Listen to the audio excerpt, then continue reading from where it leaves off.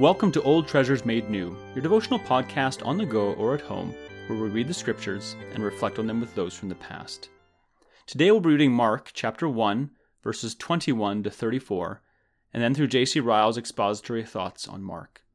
Please take a moment to pause and to ask the Holy Spirit to bring understanding and to apply what we hear. Mark chapter 1, verses 21 to 34. And they went into Capernaum, and immediately on the Sabbath he entered the synagogue and was teaching.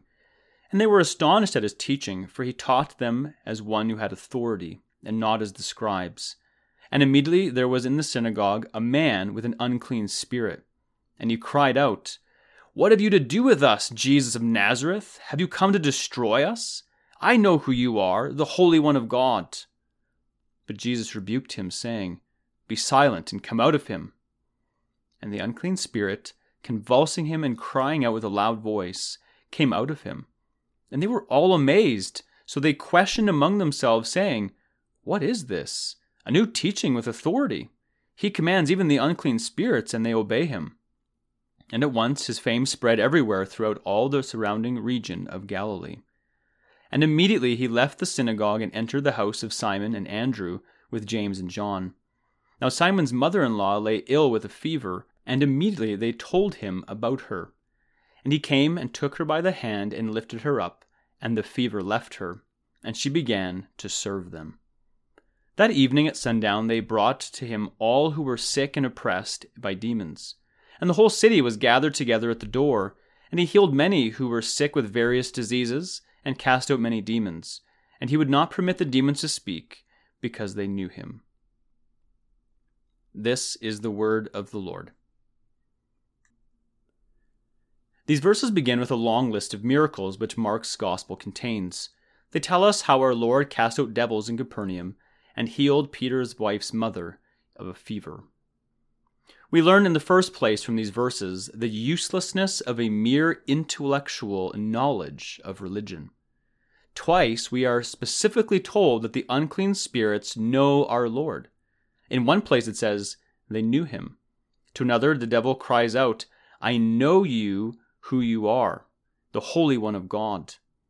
They knew Christ when scribes were ignorant of him and Pharisees would not acknowledge him, and yet their knowledge was not unto salvation. The mere belief of the facts and doctrines of Christianity will never save our souls. Such belief is no better than the belief of devils. They all believe and know that Jesus is the Christ. They believe that he will one day judge the world and cast them down into endless torment in hell. It is a solemn and sorrowful thought that on these points some professing Christians have even less faith than the devil. There are some who doubt the reality of hell and the eternity of punishment. Such doubts as these find no place except in the hearts of self-willed men and women. There is no infidelity among devils. They believe and tremble. James 2:19. Let us take heed that our faith be a faith of the heart as well as of the head. Let us see that our knowledge has a sanctifying influence on our affections and our lives. Let us not only know Christ, but love him, from a sense of actual benefit received from him. Let us not only believe that he is the Son of God and the Savior of the world, but rejoice in him and cleave to him with purpose of heart. Let us not only be acquainted with him by the hearing of the ear, but by daily personal application to him for mercy and grace. The life of Christianity, says Luther, consists in possessive pronouns. It is one thing to say, Christ is a Savior. It is quite another to say, he is my Savior and my Lord. The devil can say the first. The true Christian alone can say the second. We learn in the second place to what remedy a Christian ought to resort first in times of trouble. He ought to follow the example of the friends of Simon's mother-in-law. We read that when she lay sick with fever, they told Jesus about her. There is no remedy like this. Means are to be used diligently, without question, in any time of need. Doctors are to be sent for in sickness. Lawyers are to be consulted when property or character needs defense. The help of friends is to be sought. But still, after all, the first thing to be done is to cry to the Lord Jesus Christ for help. None can relieve us so effectually as he can. None is so compassionate and is so willing to relieve. When Jacob was in trouble, he turned to his God first. Deliver me, I beg you, from the hand of Esau, Genesis 32:11. When Hezekiah was in trouble, he first spread Sennacherib's letter before the Lord. Save us, please, from his hand, 2 Kings 19:19. When Lazarus fell sick, his sisters sent immediately to Jesus. Lord, they said, he whom you love is sick, John 11:2.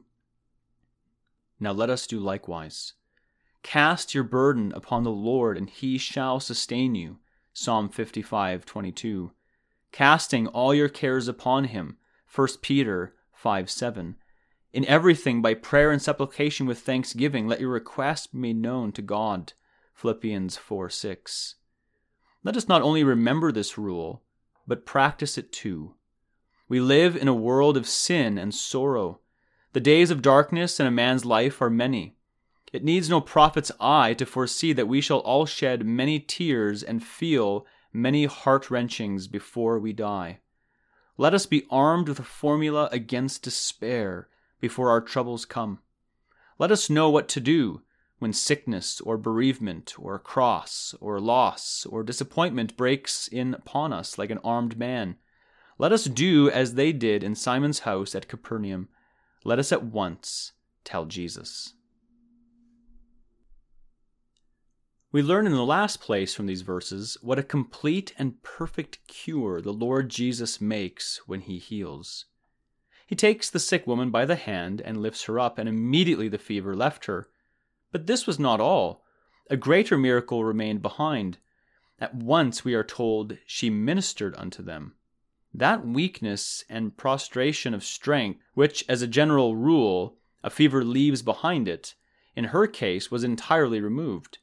The fevered woman was not only made well in a moment, but in the same moment made strong and able to work. We may say in this case a lively emblem of Christ's dealing with sin-sick souls. That blessed Savior not only gives mercy and forgiveness, he gives renewed grace besides. To as many as receive him as their physician, he gives power to become the sons of God. He cleanses them by his Spirit when he washes them with his precious blood. Those whom he justifies, he also sanctifies. When he bestows an absolution, he also bestows a new heart. When he grants free forgiveness for the past, he also grants strength to minister to him for the time to come. The sin-sick soul is not merely cured and then left to itself. It is also supplied with a new heart and a right spirit, and enabled so to live as to please God. There is comfort in this thought for all who feel a desire to serve Christ, but at present are afraid to begin. There are many in this state of mind. They fear that if they come forward boldly and take up the cross, they shall eventually fall away. They fear that they shall no longer be able to persevere and shall bring discredit on their profession. Let them fear no longer. Let them know that Jesus is an almighty Savior who never forsakes those who once commit themselves to him. Once raised by his mighty hand from the death of sin and washed in his precious blood, they go on serving him to their life's end. They shall have power to overcome the world and crucify the flesh and resist the devil. Only let them begin, and they shall go on. Jesus knows nothing of half-cured cases and half-finished work. Let them trust in Jesus and go forward. The pardoned soul shall always be enabled to serve Christ. There is comfort here for all who are really serving Christ and are yet cast down by a sense of their own infirmity. There are many in such cases. They are oppressed by doubts and anxieties. They sometimes think they shall never reach heaven after all, but be cast away in the wilderness. Let them fear no longer. Their strength shall be according to their day. The difficulties they now fear shall vanish out of their path.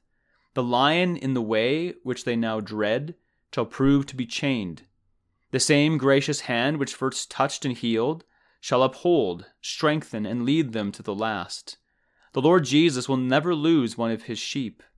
Those whom he loves and pardons, he loves to the end.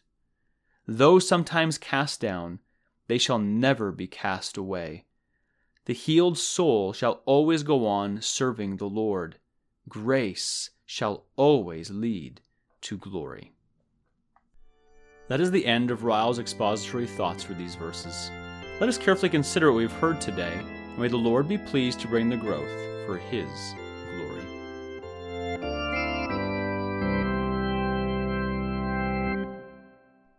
In considering what we've just heard, would you prayerfully ask yourself and others the following questions? Is what we know about God and his gospel changing us? Do we know things about Christ, or do we love the one we know? Do we believe Jesus is the Son of God, or do we rejoice and cling to him as well? Do we daily come to him for grace? Second, do we have it as an established rule that the first thing I must do when trials come my way is to tell Jesus first? What we go to first is telling of what our confidence is in. And third, are we giving ourselves by the strength that God supplies to good works and serving?